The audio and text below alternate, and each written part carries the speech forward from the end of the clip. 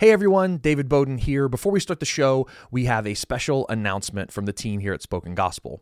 As we approach our summer film block, we're filming our final introductions for our whole project on the Bible, including books of the Bible like the book of Revelation and Chronicles, and it's going to be an amazing time.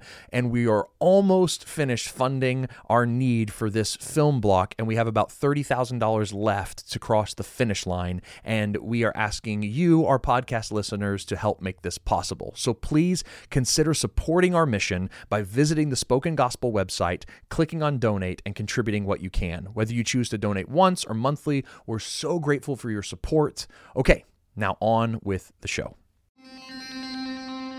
Welcome to the Spoken Gospel Podcast. Spoken Gospel is a nonprofit dedicated to the idea that every part of the Bible, Old Testament and New, is about Jesus. And this podcast is our experiment to publicly test that belief. Every episode, hosts David Bowden and Seth Stewart work through a biblical text to see how it helps us see and savor Jesus. Let's jump in.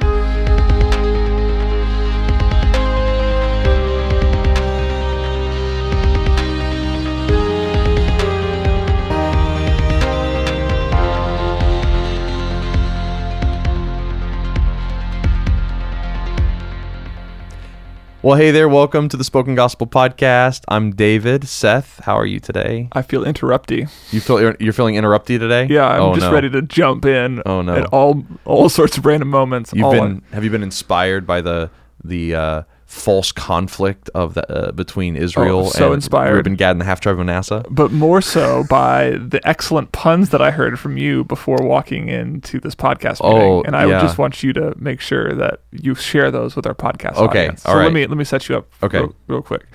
Okay. What kind of man was Boaz before he met Ruth? Oh, well, Boaz was ruthless. Nailed it. What was the other one you said? Who's the biggest comedian in the Bible, or the best comedian in the Bible? Yes. It was Samson, because he brought the house down. That's so bad. It's so bad. It's worse the second time I heard it. I thought it'd be funnier. My favorite one is who's the worst servant of God in the Old Testament? It's Moses. He broke all the 10 Commandments at once. Because he threw them on the ground. Anyway, there you go. There you go, guys. Yeah, there it was. That was worth it. That was worth it. Today we're in Joshua 22 to 24. 24 to 23 to 20. No, 22 to 24. You were right. We are so ready for this podcast. We are so ready. This is the 22 to 24. Transjordan tribes going. The soldiers from the Transjordan tribes going back home, and Joshua's final speech to Israel, just like Moses' final speech to Israel as well. And we're finishing Joshua today. Yeah. That's the whole thing. Yes. So we just finished the land allotments. So everybody has been given their marching orders to say where they will live and what land remains to be conquered. And so Joshua sends them out and tells them to go conquer the remaining land and then dwell in it. And then we were given the rules for the cities of refuge, the establishment of the cities of refuge, and the allotments for the Levites, which we talked about last week. And then now there's one tribe left remaining to go take their land, and those are those on the east of the Jordan, outside the quote-unquote promised land proper. So if you remember all the way back to, this was in Numbers, when Moses came up to the Jordan River, and the king Og of Bashan and Sihon and Og of Bashan were in that land. They win the battle against Og and Sihon, and 2.5 tribes say, because they have so many cows and sheep and goats, they wanted to live on that side of the land as their inheritance from God, not on the other side of the Jordan. Right. Back then, they thought it was a sign of mistrust. There was a misunderstanding. Back then. What Moses thought was happening was a repeat of the first time they tried to go into the promised land, and they were so afraid that they didn't enter, but that was not the case. And the people said, no, we're actually more faithful than you think we are. Yep. We are going to go in and fight on your behalf for land that we won't even take over. Yes. And then once the victory is won, then we'll come back across the Jordan again and dwell here on the east side of the Jordan. Yes. So it was a misunderstanding, right, between Israel's leader and the 2.5 tribes of the Transjordan, the east side of the Jordan, that resulted in the east side Jordan tribes being seen as more faithful than they thought. Yeah, and Yep. what's just really funny is that history will repeat itself. It's the exact same scenario with different plot points. With different plot points. Yeah. So again, just like in that first story, Israel was largely obedient at that time, and then they thought Reuben, Gad, and the half tribe of Manasseh were being disobedient. And now here we're told the same thing again. You have kept all that Moses, the servant of the Lord, commanded you, and have obeyed my voice in all that I've commanded you. And that's Joshua talking to the Transjordan tribes. Yes, he's like, yes. Obedience seems to be the reigning factor of the day. Yes. So now go and take your inheritance as Moses promised. Travel back across the Jordan and take the land that Moses promised you.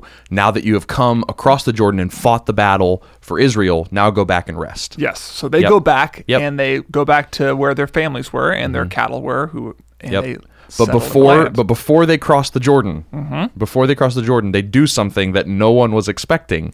They build an altar of imposing size. They build a huge altar that is a replica of the altar in the tabernacle. Now this, which was strictly forbidden in the law. Like, you were not supposed to make a replica. There was only one altar. You weren't supposed to make, and what are altars for? They're for sacrificing. And there were multiple laws against making sacrifices somewhere other than at the altar. Yes. And so it's bad. it looks real bad. Real bad. And they do it on Israel's side Yes. of the river border, which means not their side. Right, which means it looks like they are like poisoning Israel's side of the land. So if God's wrath falls, like it did against at the Battle of Ai, which it gets referenced in this story, it's gonna crush Israel, all of Israel, not necessarily the Transjordan side, because the sin, the altar, is on their side. Yes.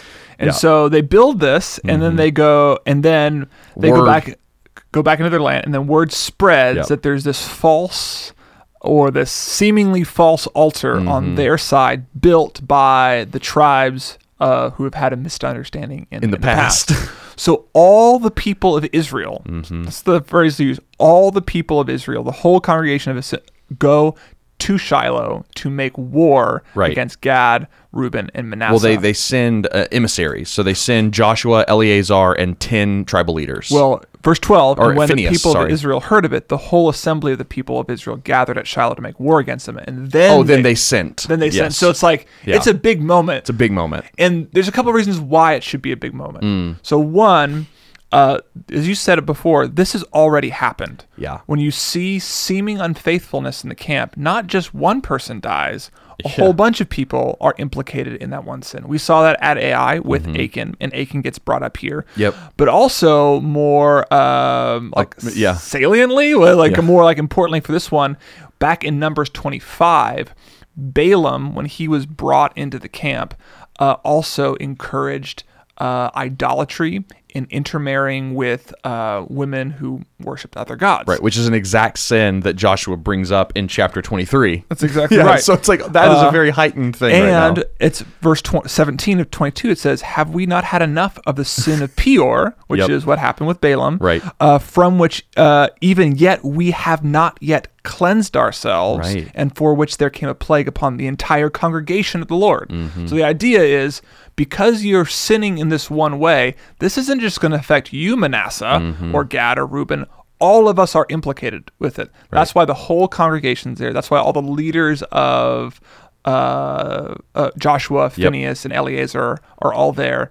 And Phinehas is important because he was the one who ended The plague back in Numbers 25. That's right. The consequence, we should name that, the consequence of idolatry back in Numbers 25 was this plague broke out. People were dying. 24,000 people died. And then Phinehas, he drives a javelin into the belly of the sinful party. Yes. And and his death ends the plague. So what they're thinking is, as soon as sun comes up tomorrow and God sees this altar here that we did nothing about, a plague is going to break out, so we need to go and make war against Reuben, Gad, and the half tribe of Manasseh, and Otherwise, kill them. Otherwise, it's going to be a repeat. And what's really interesting too was back in Numbers 25, we're told that it's the zeal of Phinehas that saves them. So like this really intense. When I read it, the whole congregation, what? Why is everyone here so fast? Yeah. It's like no, we've already been told once before that it's the zeal of Phinehas, like the zeal for the purity of the land, is what saved Israel previously. Yep. So now the whole of Israel has essentially learned the lessons. They've learned the lesson of Balaam. They've learned the lesson of Achan. It's like, no, when idolatry seems to be spreading, the whole congregation must come out, face it, and stop it as soon as possible. Okay, I have to put a pin right here. Okay. We were not planning on stopping here, but there's N.T. Wright has done some really interesting work on the lineage, or not, like the spiritual lineage of Phinehas, or he calls him Phinehas when he pronounces it. I like Phinehas. Phinehas. And he talks about how a lot of the zealots, so you brought up the zeal, so a lot of the zealots in Jesus' day saw themselves as new Phinehas's. New Phinehas's. Interesting. And it was their job to kill the Romans, to put the javelin into the hearts of the Romans, and even like the Sadducees, who were, hedonistic. That word's not everybody knows that word. Yeah. They were syncretists. They were they were Jews that were basically Greek. Yeah. They were Roman Jews who had sold themselves out. They were sellouts. There we go. Found it. Sellouts. Anyway, and so they were hedonistic. Yeah. Sellouts. Or Hellenistic, which means Greek. Anyway, and so these zealots, some people think Peter was a part of this group, the Apostle Peter, and they would just go around killing people and raiding bands. Barabbas might have been one of these people, the person that was freed at Jesus's trial. Yep. Anyway, and so it's just interesting that you have this spiritual lineage of Phinehas still rampant in the time of Jesus, and they're trying to fix the problem of Roman oppression and God's seeming lack of presence with his people by killing. And they are the camp of Israel riding out to the Jordan to fix the problem with violence. And what's interesting is there's a misunderstanding about who the true faithful one of Israel is in Jesus. He is actually doing something good, and they want to kill him as the new Phinehas, and so they pin him on the tree to end the curse of God against people because they are thinking he's blasphemous. So in this, so you're saying like within the Pharisees, within the Pharisee tradition, there was this desire to clean everything up, which is why they want to stone Jesus, why they wanted to stone the adulterous woman, because they're trying to keep Israel clean so that God's favor would come back to Israel. And so by putting Jesus on the tree, they actually did what Israel's hand was held back from doing here in this story. They actually went forward with the violence. So Manasseh and Reuben and Gad were spared, but Jesus was not. And the misunderstanding of who he was and the violence acted out against him, ironically ended up being the very thing that healed the land instead of bringing its curse. Like God uses the spiritual lineage of Phinehas, and in God an ironic way, the misunderstanding and the spiritual lineage of Phinehas to have history repeat itself again. Yes, but and just like in this story, we'll see in a moment where the misunderstanding is resolved by no violence. Yes, that's right. In Jesus, the misunderstanding will be resolved through him being speared through. Yes. Wow. Anyway, I hadn't made that connection until just now. That's crazy. Yeah. Anyway, thanks, N.T. Wright, Tom Wright. Tom Wright.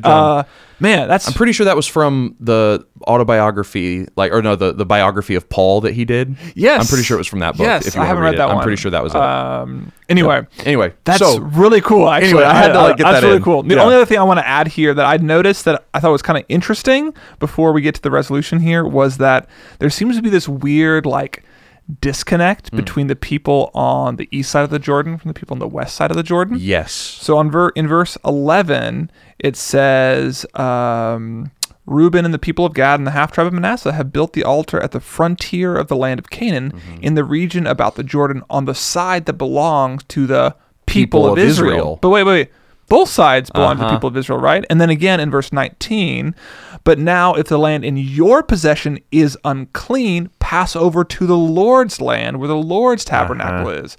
So there apparently seemed to be like even on the 9.5 tribes on the right side of the land, there was like a misunderstanding about their geographical proximity to the temple was somehow made them better than the people on the other side of the land. Exactly right. Which I was like, what's happening there? Yes. And is that significant? It is significant. Okay. It's what drives the whole story. Okay. And so what was the impetus? Why did Reuben, Gad, and the half tribe of Manasseh decide to build the altar? It's because they thought that at some point in the future, they would try to come and worship God in the tabernacle, and the spiritual elite people who are calling this land true Israel, and this is the Lord's land, and we are the Lord's people, you are second class, and now you are kept out from the tabernacle. So that's why they built it. So chapter 22, verse 25, I highlighted this verse, trying to like puzzling out what you're saying really clearly. For the Lord has made the Jordan a boundary between us and you. That's right. You people of Reuben and people of Gad. Verse 24 would be more helpful to go up to. They built it in fear that in time to come your children might say to our children, what have you to do with the Lord, the God of Israel? For the Lord has made the Jordan a boundary between us. For you people of Reuben and you people of Gad, you have no portion, Lord. Yes. So your children might make our children cease to worship the Lord. Yes. They're afraid of future idolatry. Yes. And that's probably spiritual elitism that they're already sensing. That's it. They're already feeling the fact that the 9.5 tribes on the west side of the Jordan are spiritually better than them, and that there was something poisonous in the water of Israel that had this division in it. And this Jordan boundary is really significant. I just want to highlight it here because it's going to come up in something Jesus does in his own ministry. The Jordan boundary is extremely significant because that is the place that back in Numbers 13, they're going to go into the land and they're going to fail. They come up to it again with Peor and everything like that we've talked about, and then it's parted and it's a whole thing, and the ark stands in it, and they build an altar like an Ebenezer on the shore of it. Like the Jordan is the boundary line of the Promised Land, and so to be outside of it is in a sense to be outside the Promised Land of God. Unless that was always God's plan, to have his promised land extend past the boundaries he's setting for Israel in the land allotments we just read. Yeah. So we just had land allotments. Like, here are the hard lines for everything. But then here in the story, we're seeing that already Reuben, Gad, and the half-tribe of Manasseh are taking God's land and presence out into the rest of the world beyond the boundaries of the Promised Land. And so they're actually being more faithful than we think they are. They're not second class. They're frontiersmen for the gospel. They're like the frontline missionaries. Yeah. And that's what Israel was supposed to be, was this spreading out of the land of Israel. And Israel's already falling back into nationalism and patriotism and elitism and Zionism, which is something that will plague them in the future, where they think that because they live in the land with the temple, they're better than everybody else. And so it's like that's already plaguing them before it even starts. It makes me rethink even like some of the ways like the Jew-Gentile division in the early church. It's like, oh, that's like that heritage of Phinehas, which was good in one way. It is good. Is corrupted through the course of Israel's history, where they like discount people of lesser, I guess I don't even know, it's like who they consider lesser spiritually. I mean, that's the easiest way to say it. Yes. Like, oh, these were sub-Israelite Israel. Think about the way they don't live in the real, on the right side of the Jordan River. Think about the way they view Samaritans, in the New Testament. Yeah. So anyway, that's what's happening here and why that's important. It like this spiritual elitism and the fear that they will be ostracized once they cross the Jordan, or at least their children will be in future generations, is what drives this conflict. So then, that's what happens. One other interesting narratival thing here is you'll remember when we were recounting the story from Numbers, the Transjordan tribes offer to go in and fight in the land to win territories that they won't actually live in, and then they'll come back across the Jordan and dwell in their cities outside Canaan. Yep. So they're doing something selfless for the people of Israel. That selflessness is actually repeated to them here by the Israelites. So they're not, the people inside the land are actually doing something good here. They say, like, look, if you're afraid, of us keeping you out, don't go across the Jordan. We'll give up some of our inheritance here for you. Live with us. We'd rather you take more of our land here in this land of Jordan, or this land of Canaan, than build this altar. And so they're willing to give up some of their inheritance to these other tribes rather than like see idolatry thrive in Israel. Yeah. So it's like you have this, I just think like in both stories, the stories in Numbers where the Transjordan tribes are willing to fight for the people who will live in Canaan, and then here where the people who live in Canaan are willing to give up some of their inheritance for the Transjordan tribes, you have this act of sacrificial giving of land that belongs to you, you're willing to give to somebody who doesn't deserve it. And I'm like, I love that picture of the gospel where it's like Jesus earns the territory of heaven for us. He earned it for himself. It's his right. And he says, even though you didn't fight this fight, or even though I fought it for you, here, come dwell where you don't deserve. It's just like a cool little thing that's happening.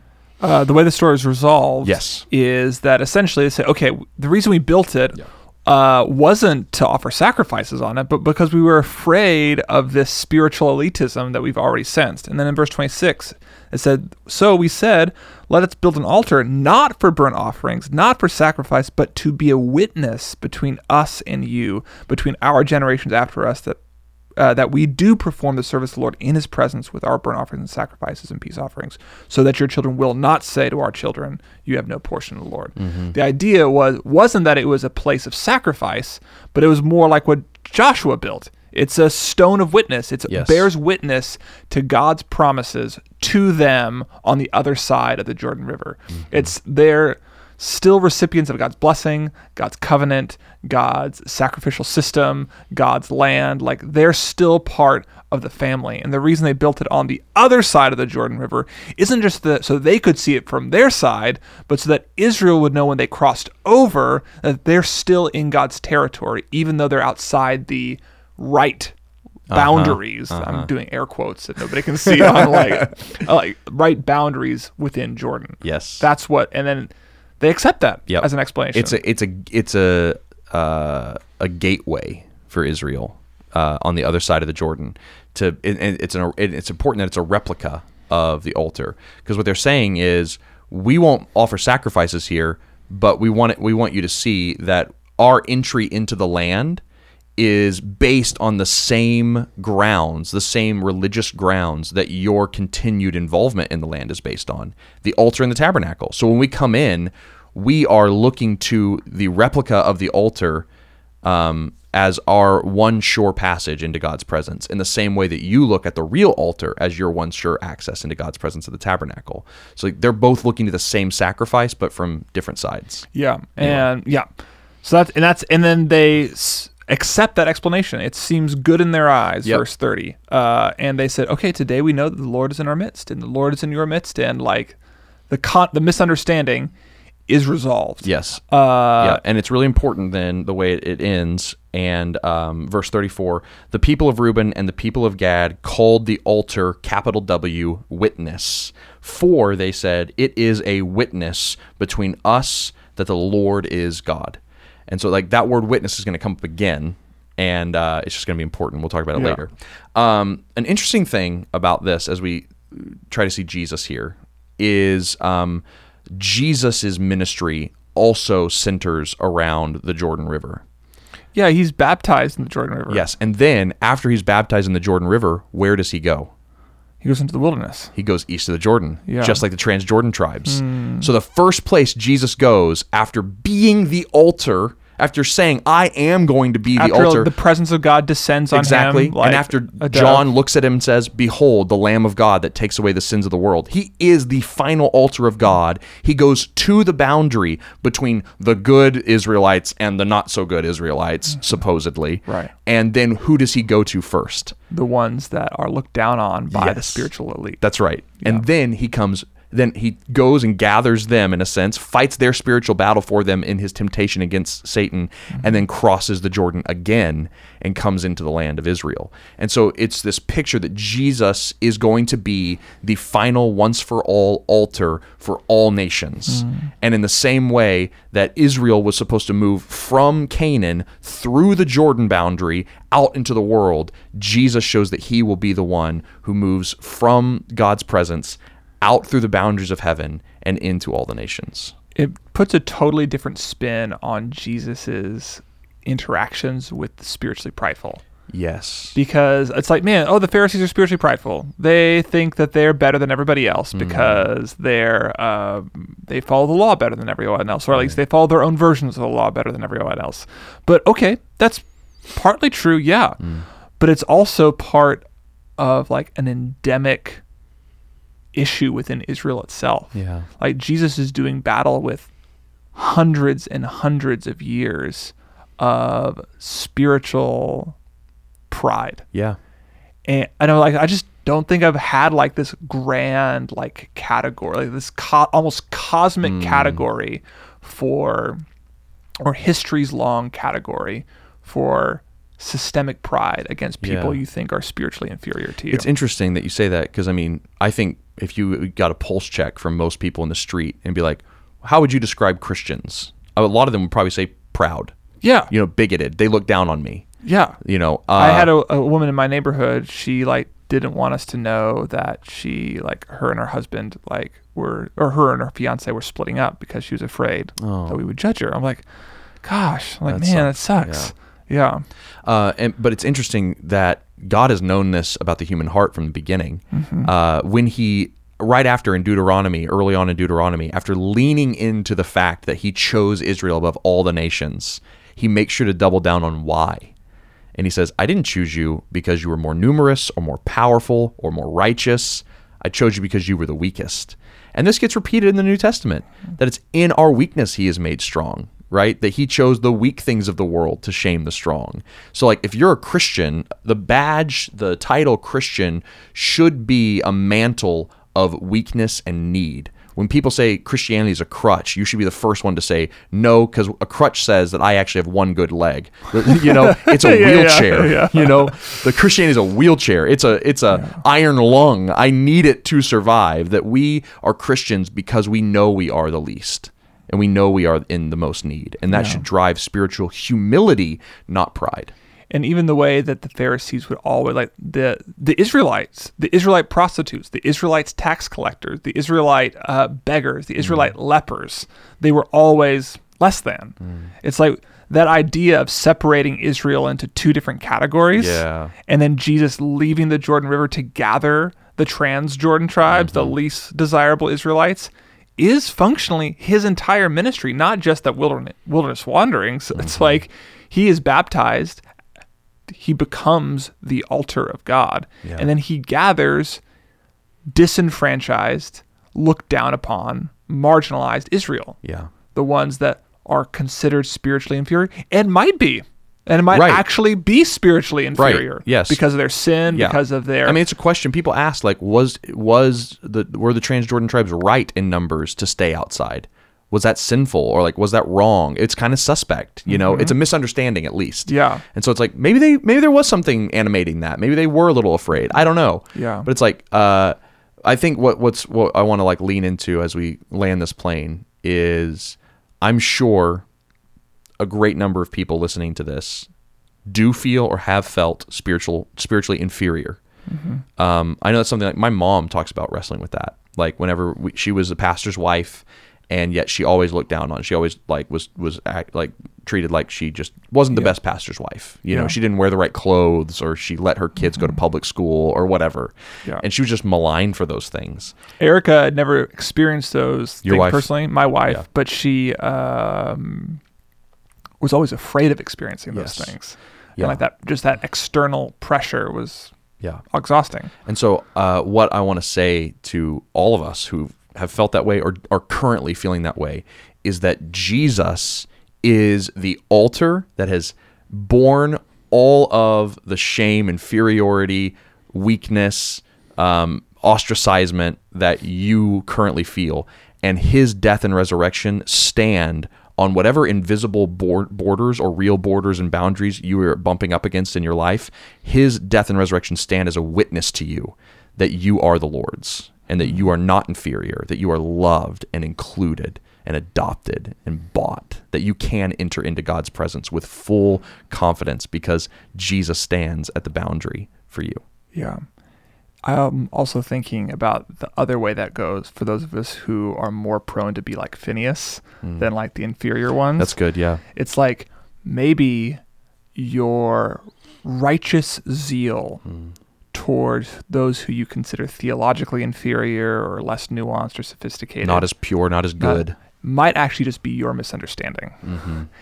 Like, and the witness stands against you as well, because the zeal with which you condemn others is the zeal with which the Lord will condemn you as well. Yeah. Well, that's what what the Jesus says, that's yeah. that's what Jesus says, and that's what the altar that's what the altar does. Like, it's a symbol of all of God's commands, and not even the spiritually proud can live up to it. Yeah. Well, I think about the irony here that Israel inside Canaan was angry at the Transjordan tribe for building the altar, but it was their superiority. It was their own sin that caused the fear in the Transjordan tribe to begin with. I'm thinking about I'm trying to think if this actually happened or if it's just like a really good illustration. I can't remember, but it's like, because I would probably tend to be more like Phineas than the Transjordan tribe. And so I'm like, I need to gut check myself here, because it's like, I could think of like, I'm a community group leader, right? And let's say someone in our community group was struggling with the fact that they just really haven't been attending lately, you know? And so they finally, and you know, they've missed a week, and they miss another week, and they miss another week. And I come to them like, hey, what's wrong? What's wrong? Like, why have you... Don't you know that your soul's in jeopardy? Right, yeah. Why have you apostatized? You know, what are you doing? And they're like, oh, I missed 1 week, and I was afraid that you would look down on me when I came the second week, and I just was afraid. I wanted to avoid the shame. Yeah. And so it's like, we need to understand how sometimes the Phineases in the group can be complicit in the fear that animates what we perceive as sin in the Transjordan tribes of the group. It's just an interesting double sword of sin. It really is, which is played out in Israel on a national scale. Yeah. It plays out in our own personal lives. It's like, I wonder how much of this like religious zeal meeting spiritual shame and fear creates a lot of the misunderstandings in our personal relationships, our marriages, our friendships, our churches. Anyway, it's crazy. And then how does Jesus use his actual spiritual superiority? Like, he is spiritually better than us. Spiritually better than us. He lived in the real Canaan. You know, what's ironic here too is the altar that was in the tabernacle, right? Yeah. Was a copy itself. But it was a copy of the heavenly altar, the real one. Where Jesus came from. Right. And so, like, Israel itself had a copy of an altar. Yeah. And they're judging somebody else's copy of an altar and being like, oh, our copy's better. That's funny. Anyway, it's like their spiritual superiority is based on something erroneous. It's based on Jesus. Yeah. And when Jesus comes, he had every right to look down on the spiritually inferior copy of the altar the Jews had set up in the temple. That's right. But what does he do? He allows them to spear him through like Phineas, so that the spiritually proud and the spiritually inferior, when they humble themselves to him, might live in his land forever. Yep. His death stands as a witness to both the spiritually inferior and the spiritually proud. That's so good. There it is. All right, let's talk about Joshua's speech.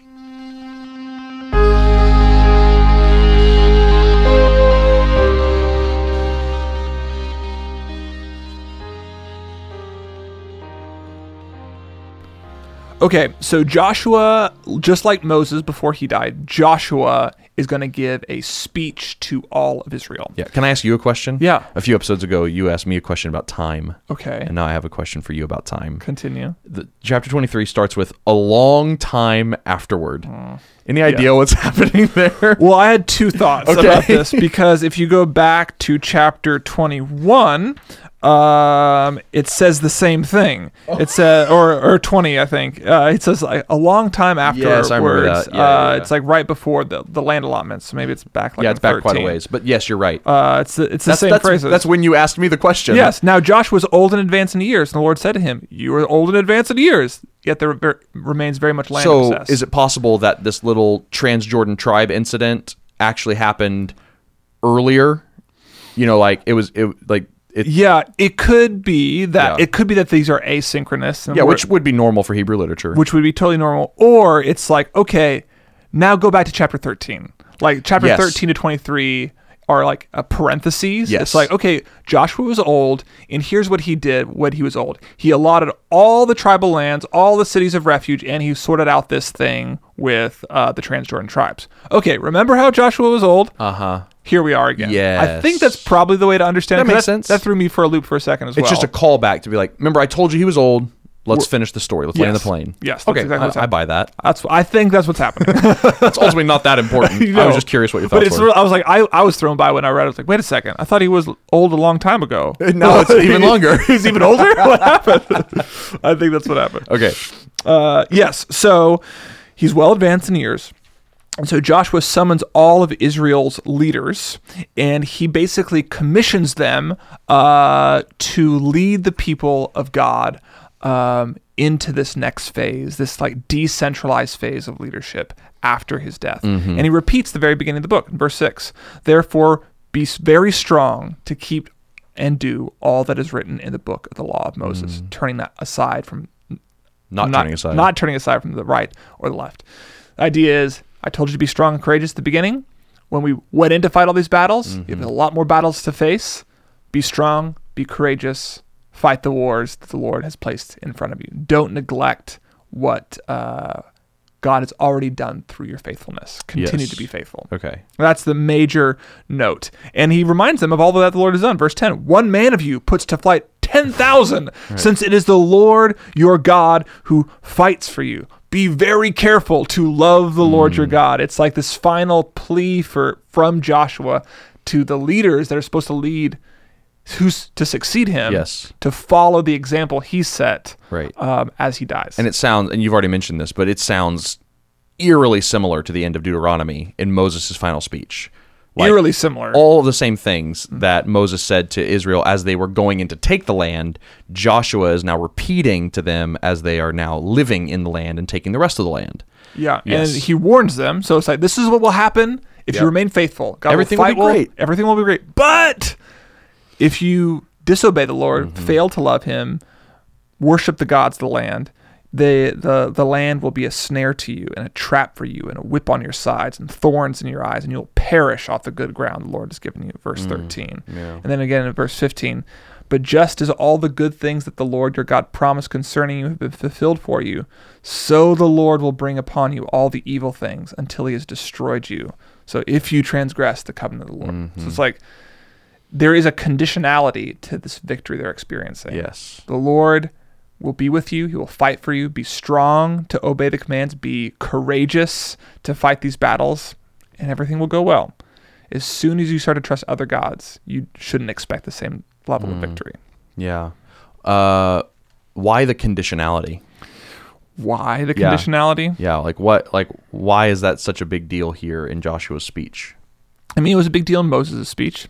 That's kind of the way, and that's kind of the good news of the book of Joshua. It's like, when you trust the Lord, he fights your battles. Right. Disproportionately to your effort. And disproportionately to your trust. Yeah, it's like you like, even Jesus, like, faith of a mustard seed, you can move mountains. Like, if you just like trust God and walk around a wall, the army will be defeated. Like, this isn't works-based salvation here. No, it's just like, trust the Lord, right, and he will do it for you. Yeah. Like, that's the... Yeah, because the opposite is trusting other gods. Yes. If you trust idols because you've intermarried with pagans and you start loving their gods, you're going to start trusting them instead, and your trust has gone away from God. Right. Yeah.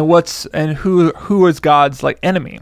Other idols. Right. So when you join yourself to other gods, you become part of what you've already been destroying, right? Like, it's like, if you start, like, you're going out and destroying idolatry because God wants to destroy idolatry because he's the Lord of all the earth. And as soon as you join yourself to other idols, you're on the wrong side of the battle lines. Yeah, now you're becoming what's meant to be destroyed, so you will be destroyed. That's exactly right. Yeah. So don't do that. Yep. That's his warning to the leaders. Yeah. And he repeats that same warning to all of Israel back at Shechem. In chapter 24? In chapter 24. Yeah. So if you remember, Shechem stands between Mount Ebal and Mount Gerizim. Oh. So that's all the way back in Deuteronomy 24, I think. And it gets repeated in Joshua. It gets repeated in Joshua. And on one mountain is the mountain of cursing, and one mountain is the mountain of blessing.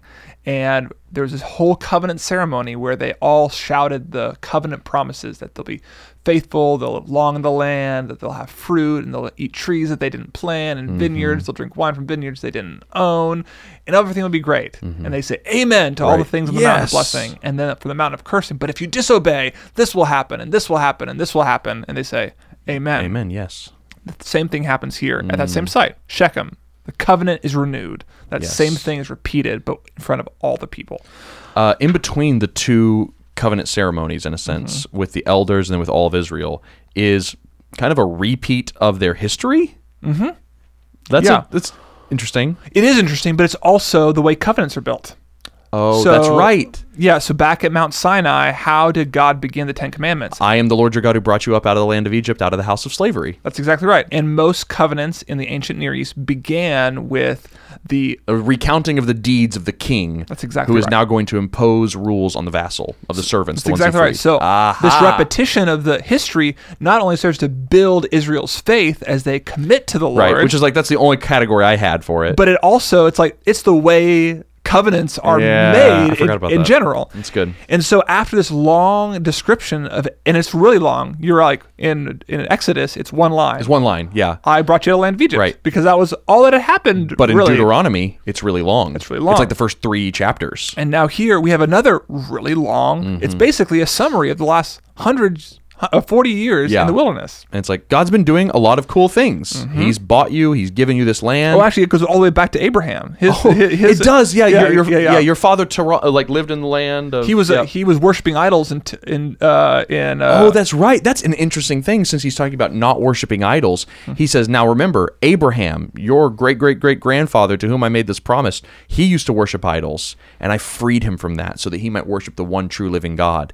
Don't go back to the sins of pre-me saving Abraham. That would be so regressive. Please don't do that. Don't do that. And they're going. And then verse 14. So this 14 and 15 might be the most famous passage in Joshua. Oh, yes. So after he recounts all the faithfulness of the Lord throughout all of Israel's history, he says, now therefore, fear the Lord and serve him in sincerity and faithfulness. Put away the gods that your fathers served beyond the river in Egypt and serve the Lord. And if it's evil in your eyes to serve the Lord, if you don't like the idea of serving the Lord, choose this day whom you will serve. But as for me and my house, we will serve the Lord. Yeah. That's the famous line from the book of Joshua. Yes. It's Joshua affirming and buying into the Lord's covenant. It's his declaration of faith over the people of Israel, and he's calling Israel to follow God. And to make a choice. Yeah. Yeah, Matt, you can imagine him being like, okay, look at the land, look at the covenant, look at the conditions. You know what's at stake here. You can say no to this, which is just interesting. And he's like, look at all the idols. Do they look better to you? Feel free to choose one of them. Yeah, go back to Abraham. You could worship one of the Go back gods. to Egypt. Yep. Go marry with the Canaanites. This is your choice. But as for me and my house, we are going to choose to offer exclusive worship and trust to the Lord alone. And as the leader of Israel, that carries a lot of weight. That's not just political flourish. It's like when the leader of a nation stakes his reputation on something, that's a big deal. Yep. It's like, no. I've seen the other options, and this is the only God worth serving. Yep. Follow me as I do this. And you've seen it too, as you've seen him give exactly you victory right. after victory.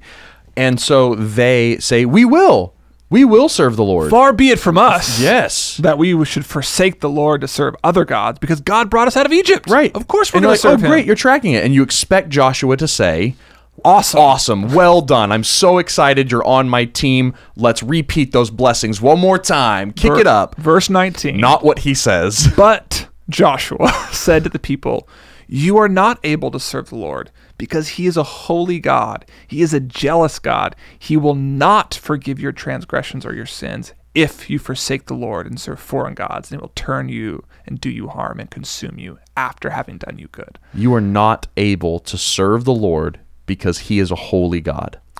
Yes. And here's a question for me. So this is conditional and seems non-conditional at the same time. In the same sentence. The very first thing he says, you are not able to serve the Lord your God because he's holy. Okay. Period? Yes. And then it says, if you forsake the Lord and serve foreign gods, he will turn you and do you harm and consume you. Is he saying you will not be able to serve God if you forsake him for other gods? Or is he saying you will most certainly fail, period. Remember my warning. If it's like, it seems weird to be like, no, this is a guaranteed outcome, and then follow it up with a condition like, but there's hope for you. If you choose not to do that, you'll be okay. It's hard. That's a hard question. I think, one, we need to remember that he is repeating the prophecies of Moses from Deuteronomy. Moses prophesied that Israel would rebel against God's laws and would follow after other gods once they entered the land, and they would rebel, and the land would become a curse to them, and they would be kicked out. And so in a sense, he has every right from his spiritual forefather, and I think we can assume, because it is a prophecy in Deuteronomy, that here Joshua is repeating that prophecy and saying, you sinful people, cannot perfectly serve a holy God. Those two things are impossible. But here's one little bit of hope for you, because like that's just true, right? Like sinful people cannot perfectly serve a holy God. But here's a bit of the conditional truth that's good news to them. And it's like, but just don't turn aside to the other idols. Just trust God. It's not going to be perfect. You're not able to do it, but just trust him. It's not about your moral perfection. Right. It's about your trusting in the Lord over and above the gods of the land. Right. Yep. That's helpful. Yeah, but I also think there is a bit of fatalism here, where it's like, and we also know it plays out in their history. Israel does worship other gods, and that's their downfall. You know, we're going to read about that in Kings. Like, it all happens. It plays out. Moses' prophecy plays out. Yes. Israel will abandon God until they're exiled and their land is taken from them. Like, it's just true. Yep. I think I had such strong categories for that in Moses' speech that I was a little caught off guard when I read, expecting the same thing for Joshua, but felt like it was just toned back so much. And so it made me almost wonder if like there's a different purpose in Joshua's speech than in Moses'. Maybe like, was Joshua hopeful that maybe the disobedience was over? Yeah, maybe. And this was his way of like eliciting a stronger yes. Like, you can't serve it. No, we will. We know the consequences. We will most certainly do it. So I was like kind of caught off guard by like, it wasn't as strong as I was expecting it. That's true. That's true. And and I think we do see some of that conditionality versus certainty play out in Israel's history. You have people who do accept the condition and meet the condition. You know, I think of like Josiah, King Josiah, late in the kingdom of Israel. Yeah. And he meets the condition and he is saved, and his he doesn't necessarily fall by the fate of the same kings. He's given a good verdict by God. That's right. Kings, but Israel as a whole still is practicing spiritual idolatry and is killed. And so it's like, I think it might be also like a corporate versus an individual condition, where there's a certainty that Israel as a whole will be drawn away by idols. But if you, like you as a household, you as a person can choose. That's interesting, because even in like Judges, you have like all the leaders are just terrible. Right. But then you have Ruth. In the time of the Judges, you have this one faithful woman. Like, that's interesting. Who says, but like, your God will be my God. And she moves from idol worship to Yahweh worship. Regardless, though, of how the conditionality, it's like, just flag it. It's like that tension between conditionality and unconditionality plays out throughout Scripture. And isn't that the heart? We've talked about this before. That's the heart of the book of Joshua, where it's like, have they taken the whole land or have they not? Like, will they be victorious in inheriting everything or will they not? Will they utterly drive out everyone or will they not? And it's like, yes and no. And like, is the tension that God, all of God's promises were fulfilled and they had peace on every side, but they didn't utterly drive out And it's like, wait, did it or not? And it's like, that's the point. Yeah. Is that tension. And I don't know what to make of it, but that's we'll think about, there's more we could say about what's happening here, but I'm also just thinking about the way conditionality and unconditionality play into the way the Lord, like Jesus, interacts with us. Yes. Maybe we'll just say that, let's flag that. Conditionality, unconditionality in Jesus' covenant with us, not just Joshua's covenant with the land or Israel's covenant with the land, but let's flag that. Let's finish the story. And go back there. Yep. So Joshua has his moment where he says, you're not going to obey because if you worship foreign gods, it's going to be taken away from you. And then the people respond by saying, no, we will serve the Lord. They double down on their promise. And then Joshua said to the people, you are witnesses against yourself that you have chosen the Lord to serve him. And they said, we are witnesses against ourselves, which goes back to the witness that was set up The altar was called Witness. Was called Witness. And so you have another, and they speak all of this around a rock. And so they say, okay, here's this rock. It's heard everything that we've said. Yeah. It would be like this table that we sit at every week to do this podcast. It'd be like, this table's heard everything we've said. They said, this rock has heard everything we said. It stands as a witness against you. And so he wrote all the laws and all the covenants that he gave them on this rock. And he's like, this is the witness stone. And so there are two stone objects, in a sense, that stand as a witness against Israel now. Yeah, they have the witness on the Jordan River, and now they have this witness between the mountains, blessing and cursing. It's like, you have said you will remain faithful to the Lord, and if you fail to do that, your own words will condemn you. Will condemn you. That's right. Like that's kind of the way his speech ends. It's like, your own words will condemn you, period. So Joshua sent his people away, every man to his inheritance. Yep. And they go in, and you're like, that's kind of a somber note to leave on. Yeah, what's going to happen? Yeah, your own words will condemn you. Go and take the land the Lord's already given you. Yeah, it's a great season finale of a Netflix special. Yes. That you're waiting for the next season to come out. You're like, what's going to happen? And then Judges finally drops. Yeah, you're like, oh, and you're like, oh man, this is a dark comedy. This is a dark season too. And then after that, Joshua dies. Yep. The people inherit their land, and then strange little detail: Joseph's bones are brought up out of Egypt and then buried in Israel. Right, which is finally finishes the narrative, this pregnant hope at the end of Genesis, which was like, take my bones with you and bury them in Egypt, or bury them in Israel. Yeah. And we've been waiting for that to happen, and that was kind of like the completion. We've joked around that Joshua is kind of like the unnamed actual end of the Torah. Yeah, because it actually feels like it ends the story. Right, because that's exactly right. Joseph preserved the people of Israel in Egypt, and his bones are finally buried and laid at rest with his people. Yep. The story and hope of Genesis highlighted in Joseph's future hope in a promised land that God had guaranteed him. It finally lays to rest. And there's rest. Yeah. And that's the point, that there's rest in the land, even for the dead. Like there's Shabbat, there's Sabbath. And then everyone that worked during this period of time also rests in death. Eleazar, the son of Aaron, died. Yep. They buried him. Phinehas, his son, died. Joshua's dead. So every notable leader of Israel is now resting. Yep. The people are now going into their inheritance. And the last word that we hear is, your own words will condemn you. So it's like, well, that's a pretty cliffhanger ending for the book of Judges. But from there then, how do we see the Lord as good news, Jesus as good news in the middle of this cliffhanger? Well, I mean, the first thing I think about is is it still true today that, and is it true for everyone? Maybe we should ask this. Is it true for everybody without Jesus that you cannot serve a holy God? That's the statement that's made of these people.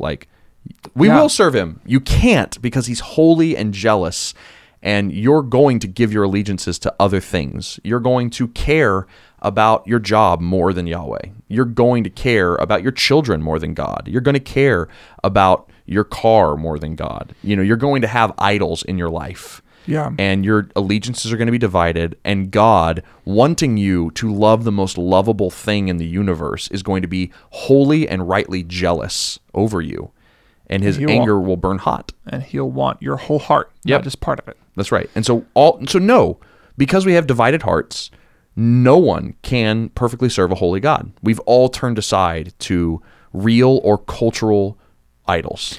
And how do you know that?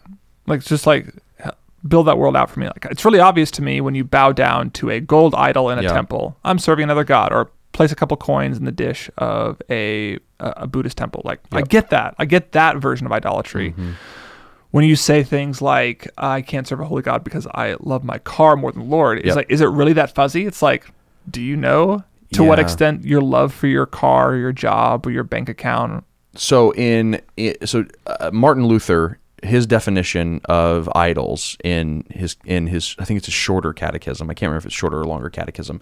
He goes into a definition of idol by asking questions about it. So he's like, so what does an idol do for a person? Okay. And he's like, well, they go to it when they need something. So they look to it for their needs. We want rain on our land, or we want my wife to get pregnant, or whatever. It has our hope and our trust. So we put our hope in it that, like, because I have this idol in my home, I can trust that things are going to go okay. And he goes into a few more, but that's enough to lay our groundwork. Yeah. And so it's like we ask the question, like, what, before you were a Christian, what did you trust in? What do people trust in to get them the things that they need? I mean, politicians. Yep. Doctors. Yep. Science. Yep. And none of these are bad things. Right. It's like we have this category like, well, gods are fake. Like idols are fake. Well, in the Hebrew mind, they are real. That was technology. Yes. That was technology. Like that was the way in which you got the land to grow. Was like you didn't genetically modify crops. You prayed to the gods, and that's how they grew. So it's like the way that we trust science is functionally the way that they trusted their gods. They didn't see that as weird or magical almost. It was like, this is the way the world works. Regardless then, so it's like doctors, science. Our paycheck. Our ability. Like, what do you trust for your happiness, your security, your provision, your contentment, your meaning, your purpose, like. And the point is, if we were here in the book of Joshua to us, it's like, we could never say, oh, I don't trust those things. Right. And we would never be able to say, like, I have only always 100% trusted God alone for all of those things. Yeah. No one could say that. Yeah. Our hearts are divided. And you might trust God some of the time. But even now, as a blood-bought son of Jesus, I still have divided allegiances. And I don't perfectly trust him all the time. And God is like passionately jealous for all of our hearts. He wants my whole heart because he knows it will bring me the most joy. And because he deserves it. And because he's a better provider. Yes. It's like, yes. He wants good things for me. He wants good things for me. It's like, yes, trust your doctor, but Jesus is a better physician. Yeah. Like, yes, trust money to put money in your bank account, but Jesus has the wealth of heaven behind him. Like, there's like, those are really hard for us to separate because they're so intricately connected with one another. It's like, well, God's the one who provides my paycheck. Well, like, what's the difference? Am I supposed to dismantle my job? Yeah, like they dismantled idols. I think what you're getting at, it's like, it's a disposition of your heart. That's right. Which that's what he says. He said, incline your heart, put away your idols and incline your hearts to the Lord. That's what Joshua says then after they reaffirm the covenant, because what you worship is what you love. And it's a heart issue. And so if that's a rubric, then it's like, you are not able to serve the Lord because he is a holy God. And he is jealous, passionate for my whole heart. Man, that's true. It's true. That's true. Yes. I don't love God that way. And the New Testament would say that, in fact, we not only didn't love God wholeheartedly, we were his enemies. And yet the New Testament says that while we were still his enemies, Jesus came and he was the altar for us. He died. And why are we his enemies? Because we're worshiping other gods. That's right. Just like what we said here. It's like when Israel worships other gods, they become God's enemies. They join themselves to the battle line that God's already drawn. We're on the wrong side of the battle. Yes. And yet Jesus comes and he dies for his enemies. So then the next verse says, he will not forgive your transgressions or your sins. Joshua 24:19. He will not forgive your transgressions or your sins. Right. But then Jesus does? No, Jesus bears the punishment that he's talking about for our transgressions and our sins. Our sins are not just, oh, it's fine, never mind, they're forgiven. No, this covenant of condemnation for those who don't love God with their full heart was fully vetted on Jesus. Like, he got it all. You know what I mean? Yeah. Like, it's the altar of cursing, or the covenant of cursing that was pronounced from Mount Ebal. Jesus absorbs it all. That's right. He gets all the curses for disobedience so that his people can experience all the blessings of Mount Gerizim. Yes. And so that means then that the cross now stands as a witness to us whenever we feel shame, when we feel second class, we feel like our spiritual elitism has disqualified us, when we feel like we haven't upheld the covenant like we should, when we feel like we can't fully love God with our whole hearts, when we feel like we could never serve a holy God right. Or when we say, no, we'll serve that God, and then our words are a witness against us, and we feel shame and condemnation. The cross is a witness for us. That's right. There's therefore now no condemnation for those who are in Christ Jesus. That's right. There is now no condemnation. Yeah, that's the witness now. The cross is our witness stone. The cross is our witness altar, that those far can come near. Those who have broken the covenant can be restored. Like, the cross stands as our witness. We can look to it as Israel was supposed to look to the altar and the stone as a witness, and we can know that we are okay, that we are included, that we are safe, that we belong. And that is the hope that we need at the end of the book of Joshua. Yeah, because there's these unconditional and conditional promises like still lingering on the horizon. I will give you the land. Yep. How can people who I will can not never forgive you. How can people who can never uphold their conditional side of the covenant be given unconditional love? Only in Jesus, who upholds all the conditions of the covenant for us and then is turning us into people who can serve a holy God. Yeah. Because what is he doing? He's making us holy like him. So how can we as sinful people serve a holy God? We can't, right? But now we can, because he's making us holy by living in us with his Spirit. Yeah, like we are conditionally holy. We are holy sometimes, maybe. Conditionally holy. God is unconditionally holy. Yes. He is holy all the time. We need to be made unconditionally holy. Yes. And so what does Jesus do? He fulfills the conditions of the commandments. He had a choice. Yes. He didn't have to go to the cross. No. Like, he could have had 12 legions of angels come down. Like it was our salvation, our unconditional salvation, our unconditional inclusion in God's land was conditioned on Jesus' obedience. Yes. And he does it. Yeah. He chooses to obey so that we might be blessed. He chooses to be cursed so that we might come into the land and experience unconditional blessing forever. Yeah. That's the book of Joshua. And that's the book of Joshua. Yeah. Thank you guys for being on this journey with us through this book. It's been really encouraging. If you haven't yet sent in any questions you have, what did you forget? Just the last line. Oh, sorry. Hold on. So Joshua sent the people away, every man to his inheritance. Remember, Jesus' name is Joshua. Oh, yes. So at the end of the book of Joshua, you have Joshua sending people away to their inheritance with this looming threat. Your words will judge you. Yeah. Your words will condemn you. But Jesus sends us away to our inheritance, not with a word of judgment, but a word of no judgment. Therefore, there is now no condemnation for those who are in Christ Jesus. Go, every one of you, into your inheritance. It cannot be taken. And therefore, I'm with you always, even to the end of the age. I was just like... Yeah, that's good. We are sent forth into the world with a sentence of no judgment. There you go. Oh, that's good. Anyway, if you have questions, send them to podcast@spokengospel.com. If you have any questions about Joshua, we'd love to hear them. And you can leave a review for the podcast, which helps us be discovered by other people. And we appreciate all you who have done that already. Thank you so much for being with us. And we will see you in Judges. Week.